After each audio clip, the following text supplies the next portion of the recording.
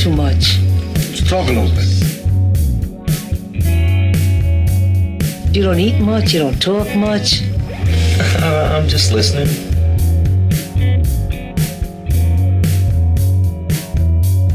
This is the Just Listening Podcast with pizza artist Eric John.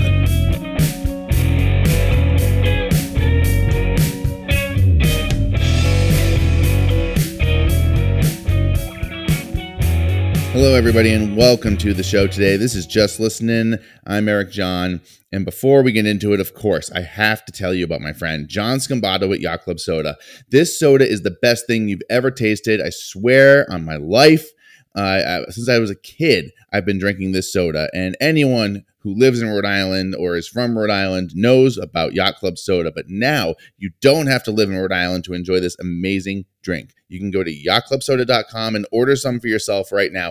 They've got orange cream, blue raspberry, strawberry cream. They've got root beer. They've got lemon lime. They've got all sorts of amazing flavors. Grapefruit, they've got grapefruit, right? That's sort of like a Fresca type flavor, right? Grapefruit. It's amazing. It's the best thing you'll ever have in the summertime. It quenches your thirst. It makes you feel so refreshed. And they use all natural cane sugar.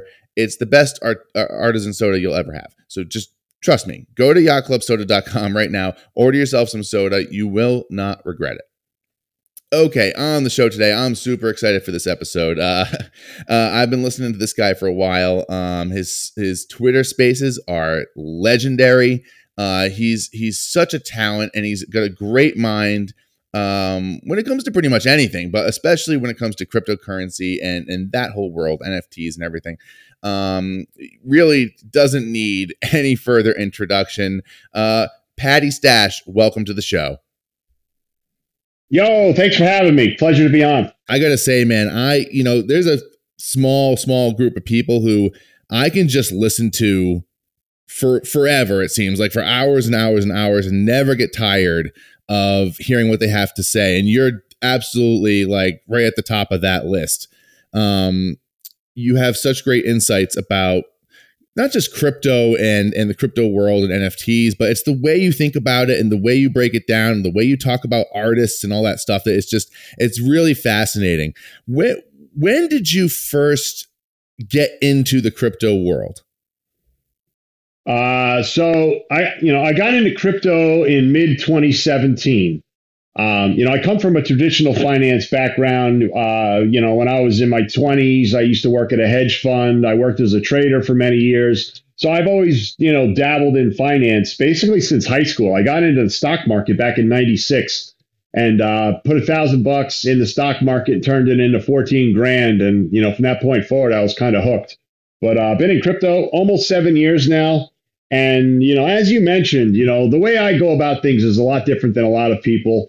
And, I just think that's from an experience perspective. And what I mean by that is, I'll take an asset, whether it's, whatever, it doesn't have to, it could be anything, an NFT, cryptocurrency, whatever. And what I try to do is I look at all aspects of that element or of that asset and try to determine where value can come from it. And so my timelines and my timeframes are always much different from people because a lot of people in this market are constantly jumping from thing to thing. And it's like, I understand that. And it's like, if you enjoy that, great. But I don't enjoy that anymore. I used to do it for years and years and years. And I've kind of over the last, 20 plus years have come up with my own formula of how I go about doing what I do based off trial and error of 20 years experience. So, I have people that will critique me on things because of how I go about it. But it's like, what they don't realize is I've been doing it for over 20 years. And it's like, I figured out my own little method that works a little bit better than, what you read in a, technical analysis 101 book. So a lot of the stuff that I do and say is a bit different than most people in the sense that I'm not really looking at that short term pump that it could potentially make, but instead, I look for things that I believe have this inherent value that once discovered by people, they will see what I see. And, over the past 20 years, I've had a pretty solid history of making predictions on, cryptocurrencies, assets, whatever it may be.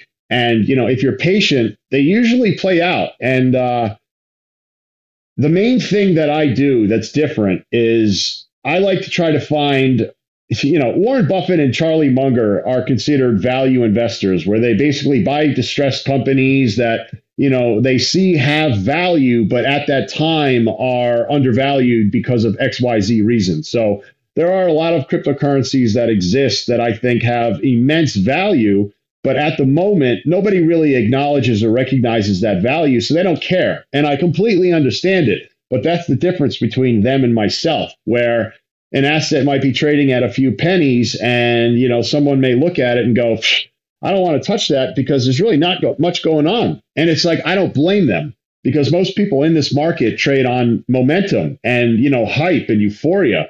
So if you've got a token that's not really doing much, nobody's going to really want it. But they don't understand like the potential value that it has. And so that's what I try to focus mainly on, is finding those gems that have all those little idiosyncrasies that give something value. And I'll buy it, I'll hold it, and I'll wait, because I know from 20 years experience that this does this, this will lead to this. If this plays out, that will lead to that. This happens here if that happens. And if one or two or three or four or 10 of those things happen, it just starts compounding and it becomes like a freight train. And a lot of people don't realize, there's different components and elements that give tokens value. But if you don't have good mathematics behind the token, it could be a disaster. So there's multiple elements that give things value that lead to higher price increases. So over the last 20 years, I've basically learned about reducing risk, assessing risk. And I know I'm rambling here because your question was how long I've been in crypto, but managing risk is one of the most. Look, this is what I love about you, Paddy, is that, your brain works in a very stream of consciousness way. And one thought, it's not like it's random. One thought leads to the next. And, it's important. It's important, man. Like, well, yeah, and it's important to be able to talk about these things in a way that's entertaining and in a way, and also in a way that people can, like the average person can understand, because it can be a very technical conversation. One question I had for you is, are you surprised about the extent to which so many people don't seem to understand the difference between investing and gambling? Oh God. Yeah. It's actually starting to become somewhat frustrating because, for years and years and years, like if you're a trader or investor, like you used to trade on technical analysis, or if you're an investor, you invest on like, the fundamental values of a company and, what kind of money they make and, how much they spend and things like that. Whereas nowadays it's just like, oh, wow, Beeple, one of the most famous NFT artists, drew an NFT that has a picture of a cryptocurrency that just came out last week. And then all of a sudden the price explodes for that reason. And I'm like, why? Like, just because Beeple drew a picture, like people buy it. And I'm like, well, what if the token is terrible? And that's the kind of thing a lot of people aren't thinking about. They're just like, whatever. It's on this NFT and everyone's talking about it. So they buy it, they hype it up, and it shoots up.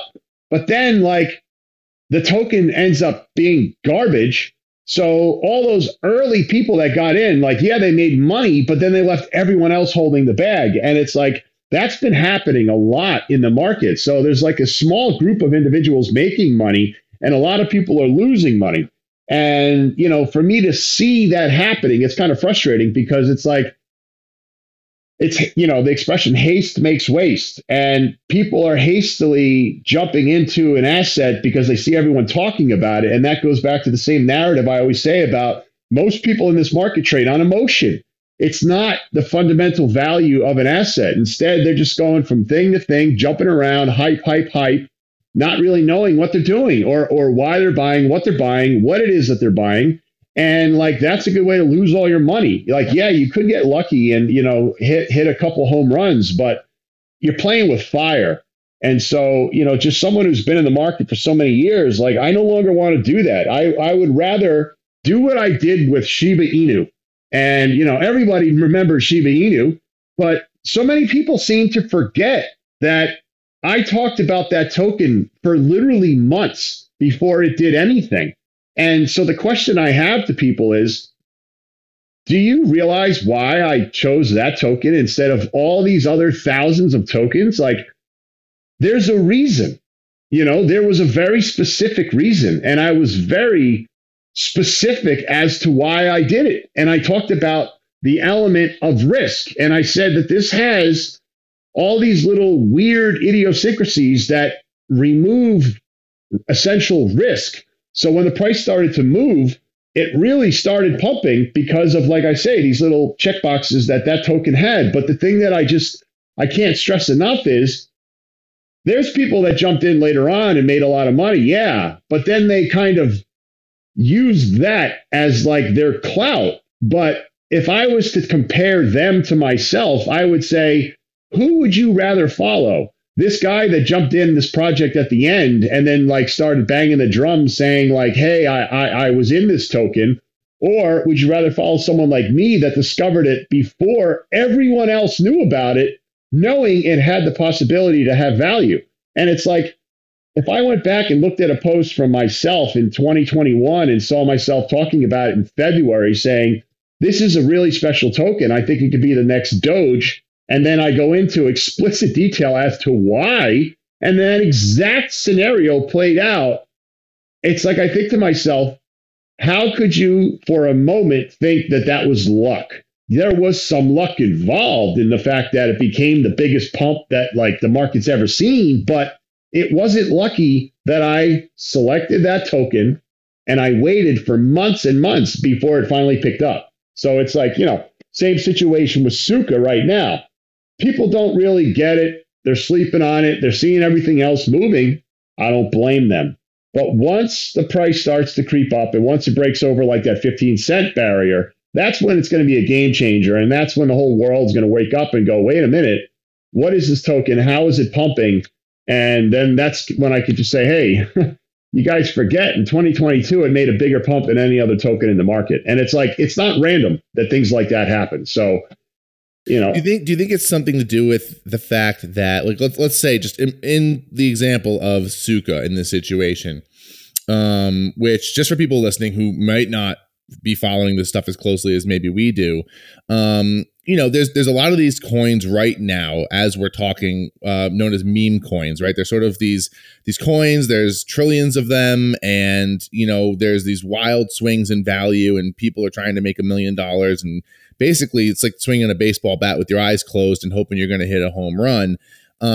Meanwhile, there's another, I guess you could call it a meme coin, and it's called Suka, but it's got a much smaller supply, and it also seems to be much more sort of stable. It doesn't have these wild swings. So is it the kind of thing that after the dust settles and people have kind of gone through these roller coasters, they're going to be looking for a little bit more, something that seems a little bit more reliable, and then that's when sort of everyone kind of starts looking towards a coin like a Suka?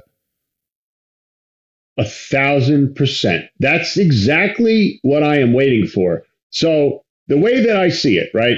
Back in 2022, the market was terrible. That was when Bitcoin was at like 17,000.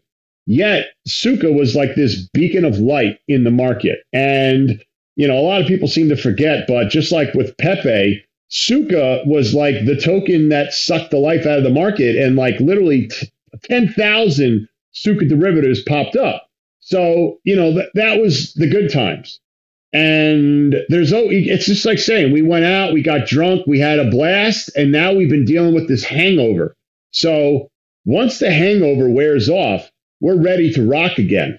Whereas everything else in the market that did anything in the past couple months, they're all about to start suffering that hangover. At least I believe, because I don't think there's enough money in the market to keep those tokens that were pumping from, nothing to hundreds of millions of dollars to keep them going. We need that new money to enter into the market for that to happen. And I do believe that that's probably still at least, 6 months, a year off. And I say 6 months, a year off, because basically, I follow the Bitcoin halving, which is going to be the beginning of 2024. And historically, about 6 months after the Bitcoin halving, Bitcoin pumps, then the rest of the market pumps after that. So that's why I have this, early 2025 prediction of when I think everything is going to go crazy. But So in the past couple months, all these other tokens made a lot of people a lot of money, but now they've all reached this level of saturation. So there's people that are, probably still holding Pepe, some that, probably had large positions that sold on the way up that still have a bag and they're thinking, hey, if it pumps again, I'll sell. We'll see what happens. And then I do believe that after it went from nothing to 1.5 billion, it's going to take a long time to recover. So while there's people probably thinking Pepe is going to make another pump in the next week or two, like I don't think it's going to. Could it? Yes, of course. If it does, I do think it will be good for the market because it'll show that immense amount of money can be made in short periods of time, which will bring more money back into the market, which will then start the whole fire going again. But while all these other tokens pumped, Stuka basically has finished its pump.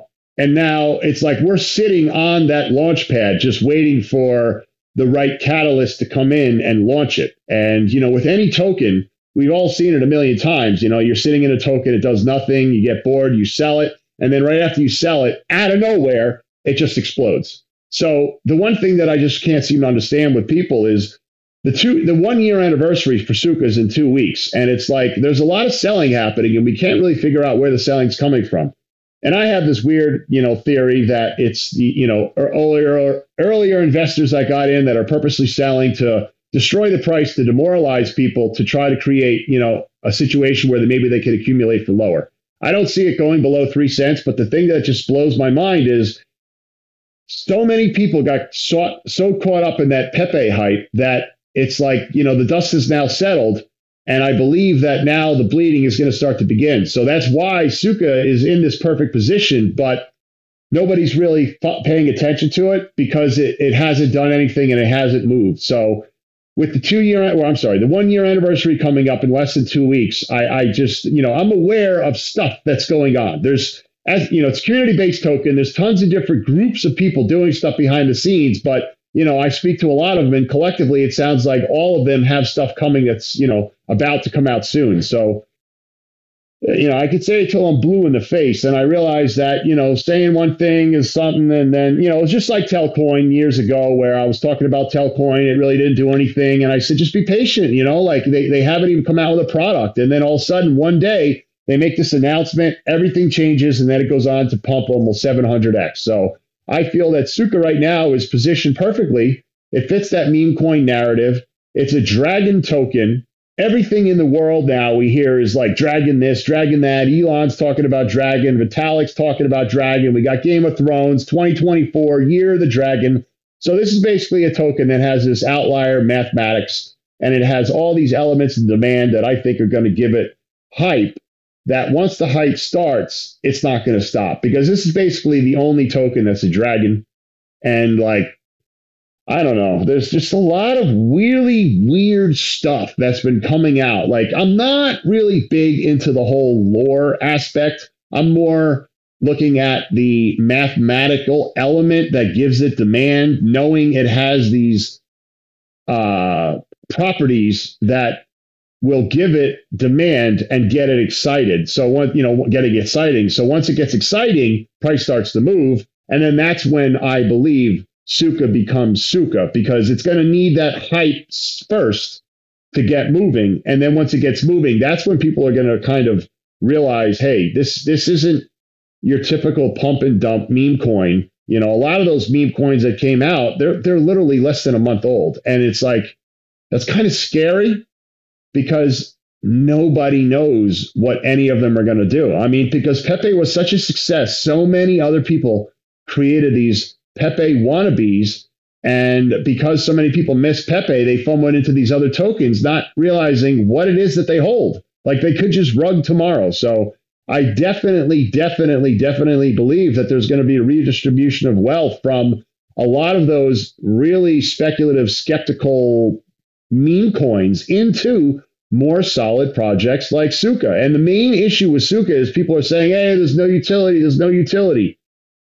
Just wait. It's in the works. So it's like, again, this token is special because it has this, outlier token distribution, these mathematical absolutes. But now the work behind the scenes is about to be brought to the forefront. And all it takes is one little catalyst to shift that momentum. And then once the hype begins, I really don't think it's going to slow down. And it's like I'm almost getting tired of talking about it because Suka's been so dead for so long. And so, of course, people can break my balls all they want. But again, I stand by what I said on July 3rd, the day that I bought in. The day that I bought in, I said, this is a project that I believe has the potential to be $50 billion. Nothing has changed. Nothing will change. But of course, the price is down. That's all people see. So when they see the price down, oh, I'm stupid, blah, blah, blah. But let's see what happens in the end, because that's where I always prevail. My years of experience have educated me to be able to narrow my focus to what I believe are the tokens that will have the most value. But you may not notice it yet, just like with SHIB, but just give it a little time. And once the wheels start to turn, I was calling Suka not a freight train, but I was saying it's like a power plant or like a nuclear power plant where it emits energy, and anything that attaches to it can benefit because of the fact that it's like a locomotive that could pull anything, or a power plant that could power anything. And because it's still a young project and that utility element hasn't come into light, people haven't really seen it. But there are things coming, and I know this, and I know that they're coming out with, I think it's already been discussed. It's they're building their own DEX, the decentralized exchange, but it's a DEX that has functions that no other decentralized exchange has. And the main function, and in my opinion, the most important, is it's going to have an order book. So to people that are traders, they know the importance of, having a level 2 or the ability to see the buy and sell orders currently on the books. So, if there's a large sell order and you're a large buyer, you would be able to purchase that big chunk without creating slippage. Whereas if you didn't know there was a large sell order there and a large buyer put in a market order for Suka, they could drive the price up 50% with one buy. And so having an order book gives users the ability to see the buys and sells, which is what all centralized exchanges have, but no decentralized exchanges have that at the moment. So I can't see how that would not eventually become adopted by every single decentralized exchange. So it's like, they're coming out with this element of utility that's never been done before. And just knowing how things work, I can't see how everyone else won't follow what they're doing. So, let's Paddy, just see if it works. Yeah. So for a coin like a Suka, for instance, that's what we're talking about, to reach a level of, say, $50 billion in market cap, right? It's going to need some sort of mainstream adoption, right? In the sense of, even like if we talk about something like Doge, it's not as mainstream as Bitcoin, obviously, or Ethereum, but it was talked about on Saturday Night Live, that kind of thing, right? How, I feel like the average person who might dabble in crypto and, might invest here and there can kind of wrap their head around Bitcoin, and why it might be valuable, or why what the advantages to holding Bitcoin are. Is it harder? Why is it so much harder to explain to the average person why all these other coins have value, and how do you envision getting more mainstream adoption into these other coins that maybe aren't as easy to explain to the average person? Well, every token's different in so many different ways. I mean, obviously you have teams that create tokens for specific designated purposes. And then the whole idea of the meme coin right now is becoming crazy, because it's like, what is the use of a meme coin? And it's like, people are like, oh, it's part of the culture or whatever. Like, what the hell does that mean? I don't know. But the thing I mentioned before is, I said it's almost frustrating at how much hype drives stuff. And people blindly FOMO into stuff just because everyone else is doing it. So we went through this recent month where the market was pretty much dead except for meme coins, and that they have all since, kind of died out. And so it's like, why? Why do they all die at the same time? Like, where's the sustainability? Like, what happened? And it's just because the market, this crypto market's so weird. It moves in like cycles of hype where there's small parts of the market that like get hot, and then everyone focuses on that small part of the market, and then once that dies down, like something else gets hot. But ultimately we need Bitcoin to move up for that money to come back. And as you say, Bitcoin, people understand it, but Suka to me is basically the same thing as Bitcoin, but I say it's Bitcoin on Ethereum. And what I mean by that is it's a peer-to-peer network. There's no CEO, there's no team, there's nothing like that. However, because it's built on Ethereum, you could build, decentralized applications into it, which is, a bit unique. But the market's in a weird place. There's a lot of people like, for example, Link. Chainlink to me is one of the most incredible projects that exists, but literally for 2 years, it's done absolutely nothing. And it's frustrating to a lot of people. But like, does that mean it's not valuable? Not at all. It's just, it hasn't kind of broken out of this rut that it's been in. But once it breaks out of that rut, that's when everybody then refocuses their attention on it. So it's just, crypto is this weird asset that it's so cyclical that you literally have to go through torture to then hit this period of hype that doesn't really last long. And the thing about that is some of these tokens that will get hyped up will then die and never come back because they don't have those elements of value. Whereas many tokens like Bitcoin, they pump, they go sideways, or they pump, they'll go down, they go sideways. Then they pump much bigger, then they go down, then they go sideways. Then they pump much bigger, then they go down, because it has value. And over time, more people discover that value. So those are the kinds of tokens I look for. The ones that if they've been through 2 or 3 market cycles, every market cycle they've gotten bigger than the one before, because overall the number of holders has gone up, the number of users has gone up, and just overall that token continues to have that inherent value that people see and they want to continue to hold on to it. So yeah, I don't know if that really answers your question, but no, I think it does. I think it does. And I think that, I think part of it is that, whenever a new technology comes along, there's going to be a huge portion of the population that just doesn't grasp it and has a hard time grasping it. I remember when, my grandmother first started using the internet, and the internet had already been around for at least 10 years before she even started using it. And even when she started using it, she didn't understand what it was. All she knew was that if she clicked in a certain place with the mouse, that it would bring up her, game of solitaire or whatever that was online.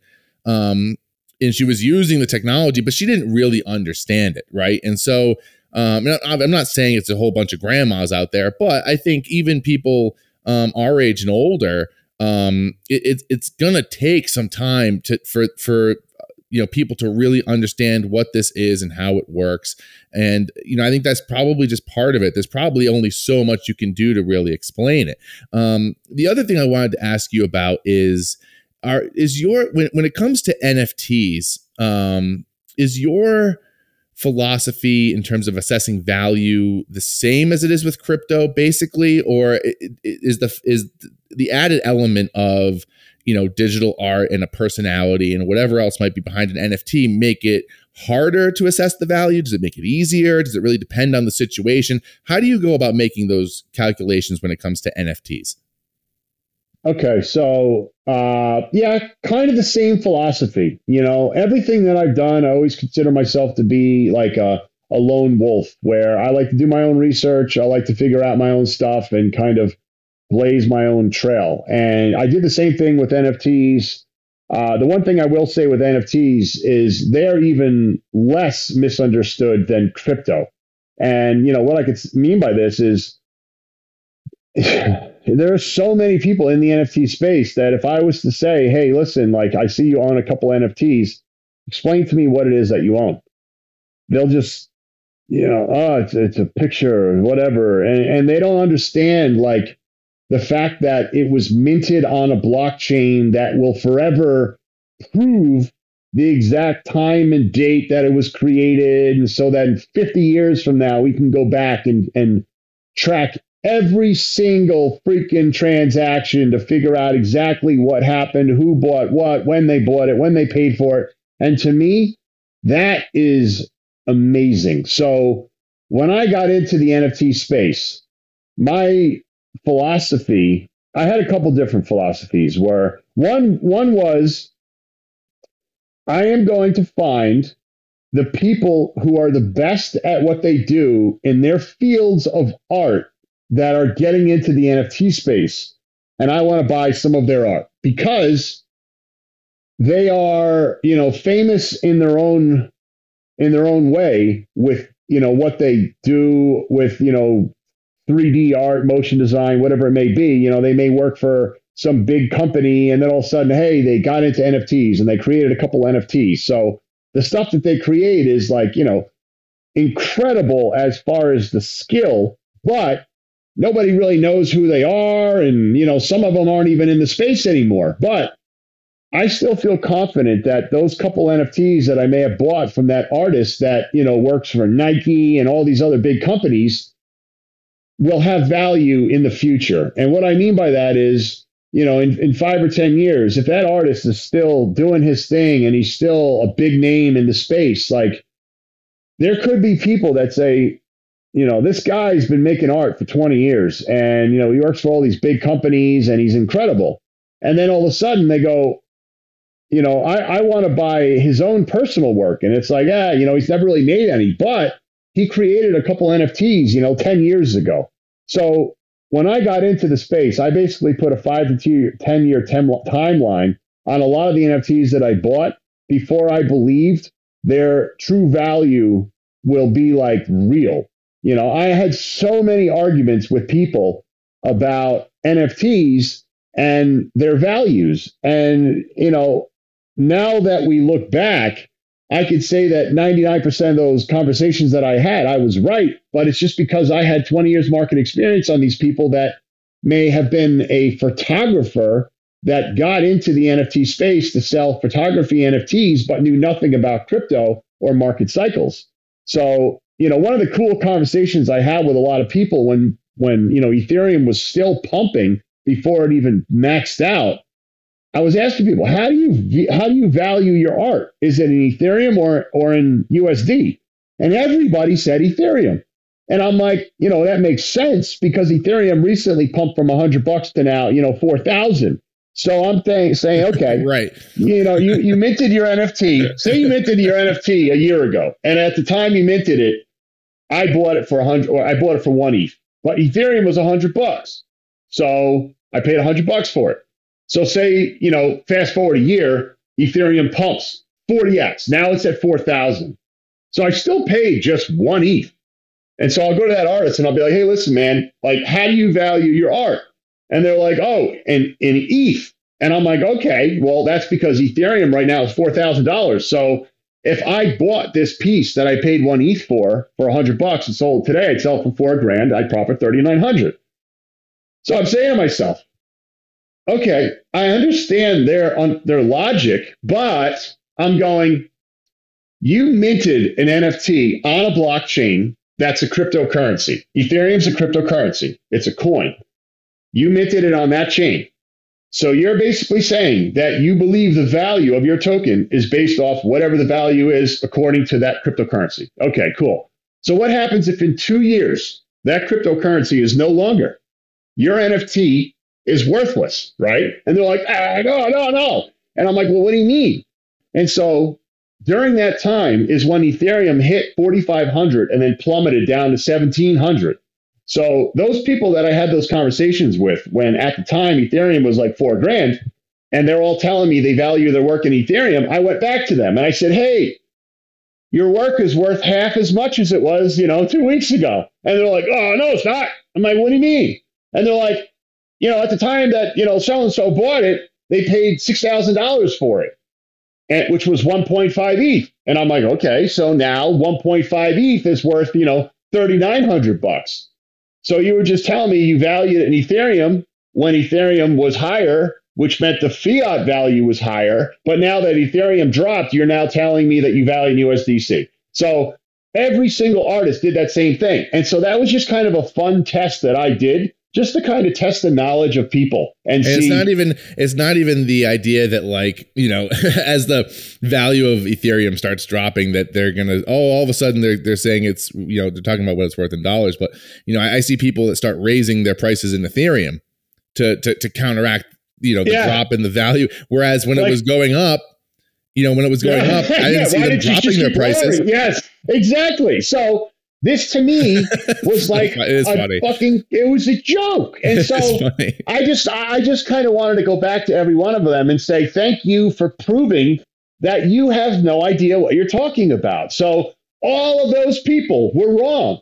And they all had this idea based off the past experiences. So because they knew nothing about Bitcoin market cycles, they just thought, oh man, Ethereum is probably going to hit 10,000, duh. And then I'm thinking to myself, guys, you got no idea. You have no idea what's coming your way. So it's the same shit with these meme coins. Is it Paddy?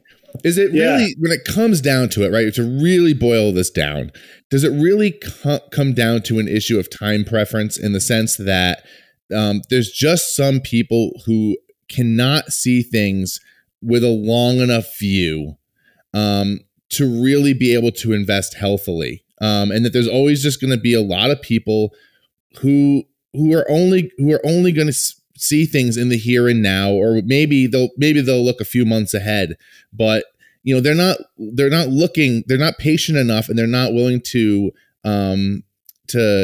wait for value to accumulate or to actually grow in the course of, like you said, 10 years. One artist I know that you like, and who I'm a huge fan of, and who I'm lucky to feel like I can call a friend, is Paul Massey. And here's a guy who has done amazing in real life work for huge companies. You probably see his work and you don't even know it's his necessarily sometimes. And like you said, 20 years from now, 10 years from now, he creates some really famous, form of art for an for some big company for an advertising campaign or something like that. And it becomes part of the popular culture. All of a sudden, there's this NFT that he made, like you said, 10 years ago. I own it. Right. I own it. Chaotic Dimensions. I own it. Right. And look, and maybe, let's say, for the sake of argument, when you bought it, a few months later, you could have sold it for double, just because maybe in that little moment there was a little bit of hype or whatever, and you could have made a quick little profit. But that's going to pale in comparison to what the potential value of it would be if you're really able to just be patient. 1,000%. That's exactly it. So there is waves of value where, like you say, I probably could have bought it and then sold it for a double. And it's like, cool. But that's not me, first off, because I bought that. Well, the piece I'm talking about is Chaotic Dimensions, which is the one that I think is Paul's, probably his most famous piece, where it's got so that. Cool. For people who don't know what we're talking about, it's this really cool piece of digital artwork. It's 3D motion art, and it's sort of like a visual moving comic book. And it's it might be like maybe 15 seconds long or something like that. But man, it's just it's so and for people in the NFT space especially, it's a very iconic piece of art. I mean, everybody I know in the NFT space knows this work of art.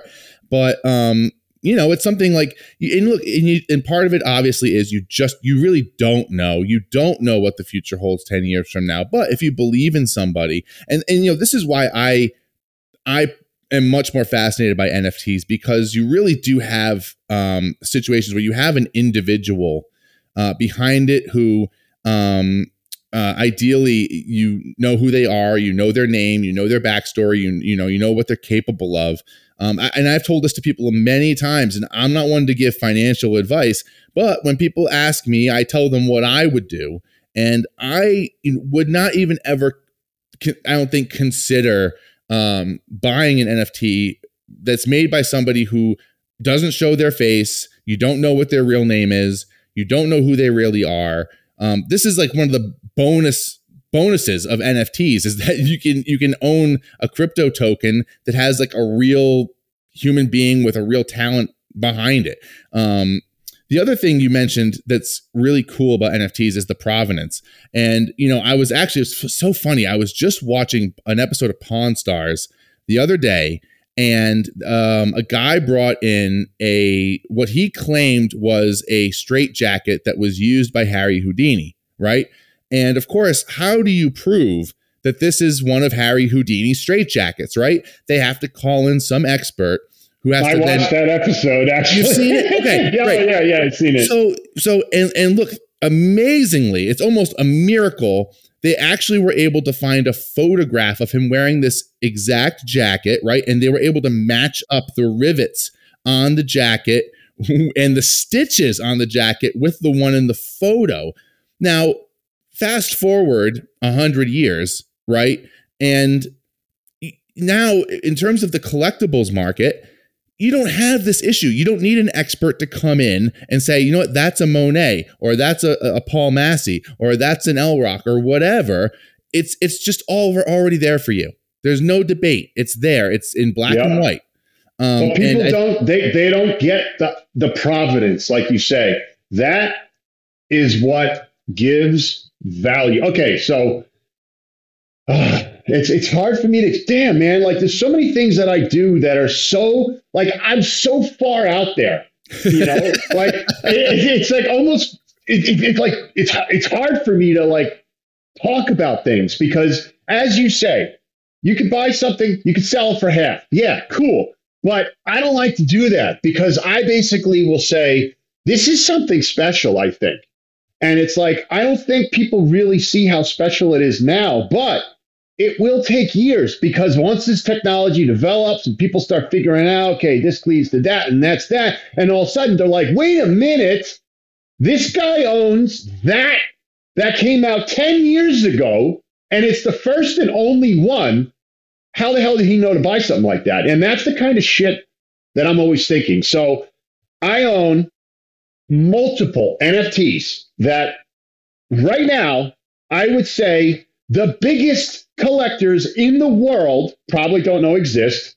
They probably wouldn't buy it, but there is going to be that collector that's going to discover these pieces. And these are going to be the ones that I think are going to be like my retirement. And so one in particular, Playboy's first ever one of one heritage NFT, minted on Super Rare. I own it. It's my pride and joy. And the reason I say this is because after I bought it, I had a very, very large collector. I would say he's probably one of the top 10 collectors in the world. I'm not going to name his name just out of respect for him. I paid like 15 ETH for it, which at the time I think was like 52 grand.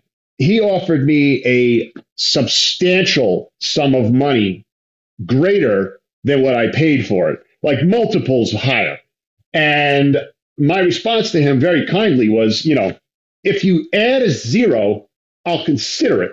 And the reason I say that is because after I said that to him, he wrote back to me. He goes, I get it, man. He goes, I don't blame you. And he goes, I go, there's another one there. And he goes, no. You own the one.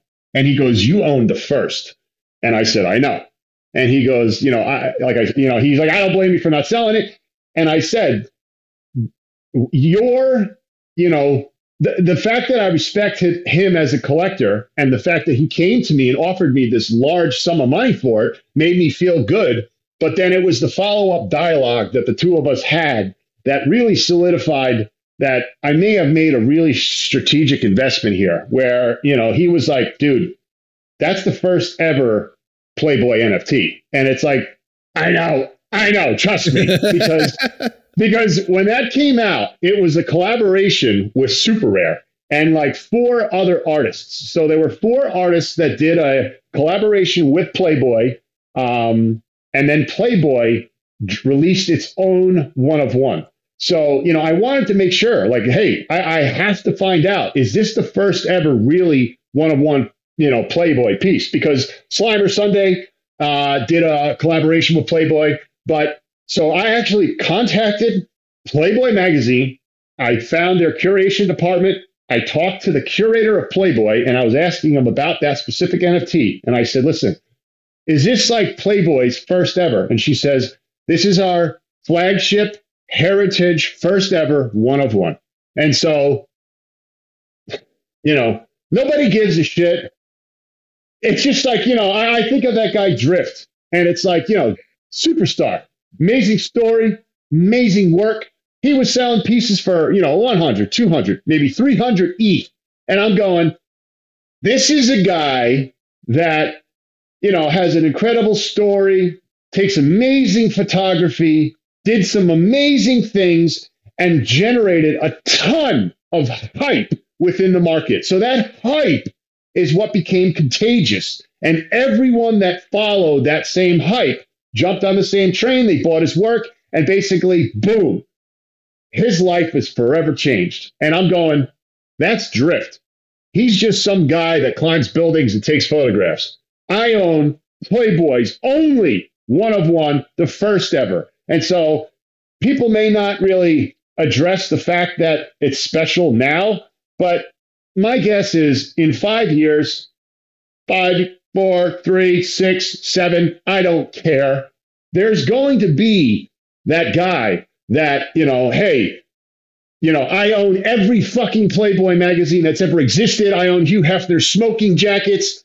I hear that you possess the first ever NFT, and, I own the first Playboy magazine. So I want to now own the first NFT. And I'm going to be like, yo, I bought this thing 7 years ago, and you're not getting it for cheap. And so, people seem to forget how many wealthy people there are in this world. But, to some people, $5-10 million, it's like, here's $5, So I'm waiting for that time. And I felt the same way about, I first learned about NFTs through Topps, and I was actually messing around with a stupid card trader app.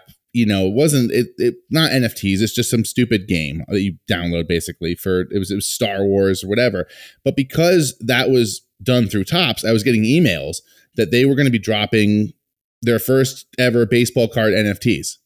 And I was like, oh, that's pretty interesting. The first NFT baseball cards, like that sounds pretty important. So I remember I bought a few packs. It was on the Wax blockchain. It wasn't even on Ethereum. Okay.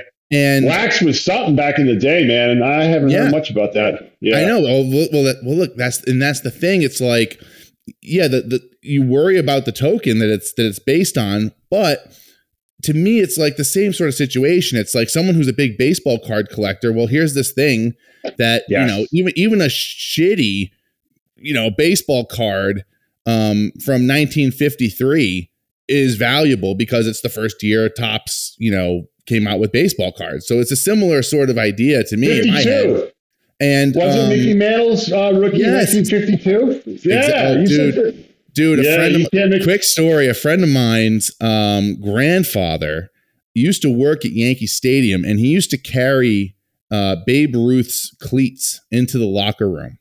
And he had all these baseball cards and autographed stuff from literally like Murderers Row, Yankees. He had Mickey Mantle stuff, and he had all of it. He had all of it in a box in his attic that was under the floorboard. You know what's going to happen? My dad has a similar story, but go ahead. So the family didn't know anything about this. Okay, knew nothing about. They found out about it, I guess, somehow after he passed away. So the house had been sold. All this, they had actually contemplated dressing up like exterminators and trying to get in there so they could try and go find it. I guess they never did. So no one knows. I don't even, for all we know, it could still be there. I don't know. But like it's a similar sort of crazy. It's like insane. Like you think about like oh my God, I can't believe this stuff is there and we can't get it, or and the other thing I was thinking too as you were talking about this stuff, and it's like that scene in Back to the Future Part 2 where Marty's playing Johnny Be Good and he starts going off playing, like doing Van Halen on the guitar, and everyone just kind of stops, just like staring at him. And then he's like, I guess you guys aren't ready for that yet, but your kids are going to love it. To me, with NFTs, it's a similar thing. A lot of 100%, people just don't get it yet, but their kids are going to love it, and you have it, and you're not letting go of it. I think it is a time in the NFT space where things have really, the energy has kind of been sucked out of it. It's not as, there aren't 12 or 15 Twitter spaces going on all at once with new PFP projects coming out. But you know what? I like that, because to me, this is the time with the most opportunity to do the kinds of things that you're talking about, and time to learn and to scoop things up for at a very low price with great value. It's amazing to me how sour people and depressed people get in these situations sometimes. When I look at it, because they're only focused on prices, and that's the thing that drives me nuts. Where it's like, that asset that you were so hyped about a couple months ago, it's still the same thing. It's just everything goes through ups and downs. There's big cycles, there's little cycles. If I buy an original, Flight of the Navigator movie poster from 1985 or whenever that movie came out, I gotta be honest with you, I don't care what it's worth in dollar amounts, really. I like it, and it means something to me. Yes. I think it's and cool. You're proving my point about the Playboy, where it's like someone out there will say, I want that just because. Yep, absolutely. And look, I try to have the same approach with my own art, my own NFTs. I saw the demand was kind of really falling out of the market. And so I said straight out, look, this is, this piece I minted in August of 2022. I said, this is it. This is it until at least 2024, at least. And I put that out there and I said, look, this is, this is a slow burn. I'm not going to sit here and try to say that if you buy my stuff, you're going to turn around like it's a Bored Ape and sell it for millions of dollars. What I'm asking you to do is see what I'm doing, see what I'm about, see, the different things I'm trying to do. Right now, I'm making a podcast now, right? I'm trying to do different things. I'm trying to branch out. I'm trying to grow. It's about building real value, making it fun for people, making it interesting for people to collect, and getting people to fall in love with your product. It's not about, hey, this is a great opportunity. You can get this and then you can make all this money really quick, and, et cetera, et cetera. That's not something that lasts. And I think that's the point you're driving home. There's two types of people in the market. There are those people that that's all I care about. There's guys, there's nothing worse than the guy that acts like your friend that's going to screw you over. And it's like, there's a lot of big collectors out there now that have these reputations of like superheroes, but people don't really understand their early beginnings. And a lot of them came off as very, very shady. There's a lot of manipulation involved. And that's one little, area about the market that really, really is upsetting to me, because we are dealing with the repercussions of it now. And, one of the main things that I've talked about is, a couple of years ago, there's a bunch of big collectors that came in. They started spending immense amounts of money. And then, I watch all of this. Like, I'm a freaking psycho when it comes to, like, people doing shady shit. And it's like, just because it pisses me off, I hate seeing people get screwed over. And so there were a couple collectors that, came out of nowhere, swinging for the fences. And then, like, before you know it, everyone in the space is like literally doing anything they can to get on those people's good side. And I'm going, this is scary. This is scary, because I'm going, these guys are power. It's power.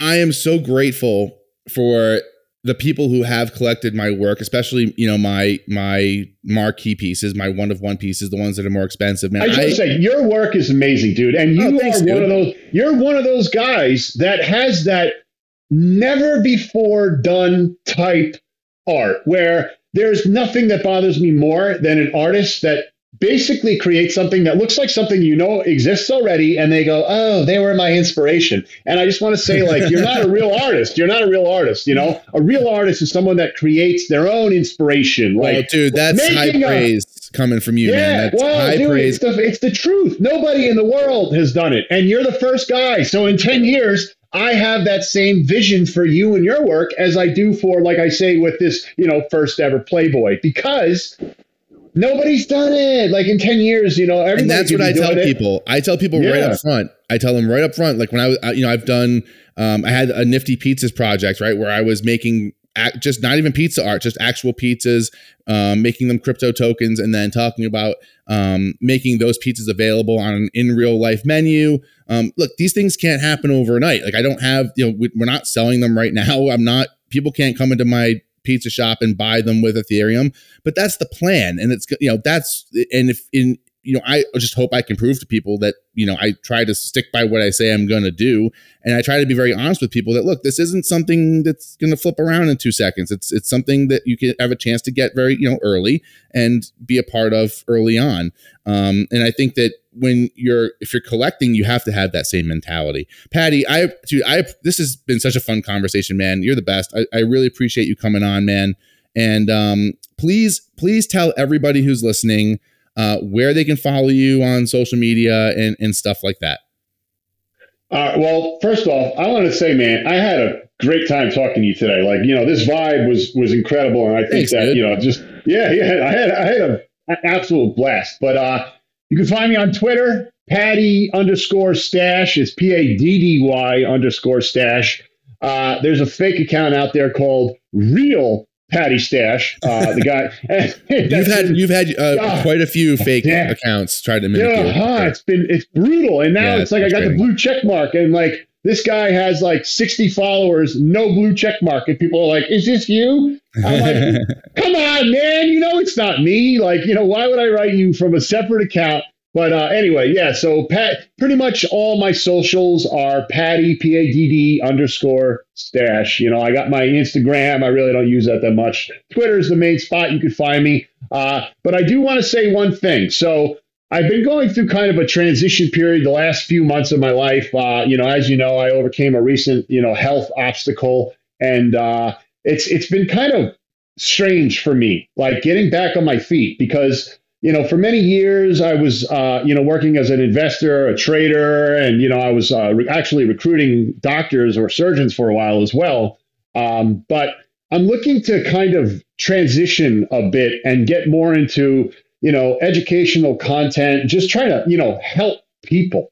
And, I realize it kind of comes off as cheesy, like, I just want to help people. But it's really what I want to do. And I don't think it's cheesy at all, man. I don't think it's cheesy at all. Yeah, and so we need more of that. So like you say, like I am it's tough because like I have this really analytical mind where I hyperanalyze, and I'll catch myself going over like the blueprints of something, 20 times, and I don't do. So for the last couple months, I've been coming up with ideas and concepts of like content creation, YouTube channel, how I'm going to go about doing it. And, I'm planning to step my game up personally as far as actually doing, because, I haven't been doing a whole lot. I've had stuff going on with, my condo and all that crap. But I'm planning to start a YouTube channel, and like, I want to help people, because there's so many people in this space that are clueless,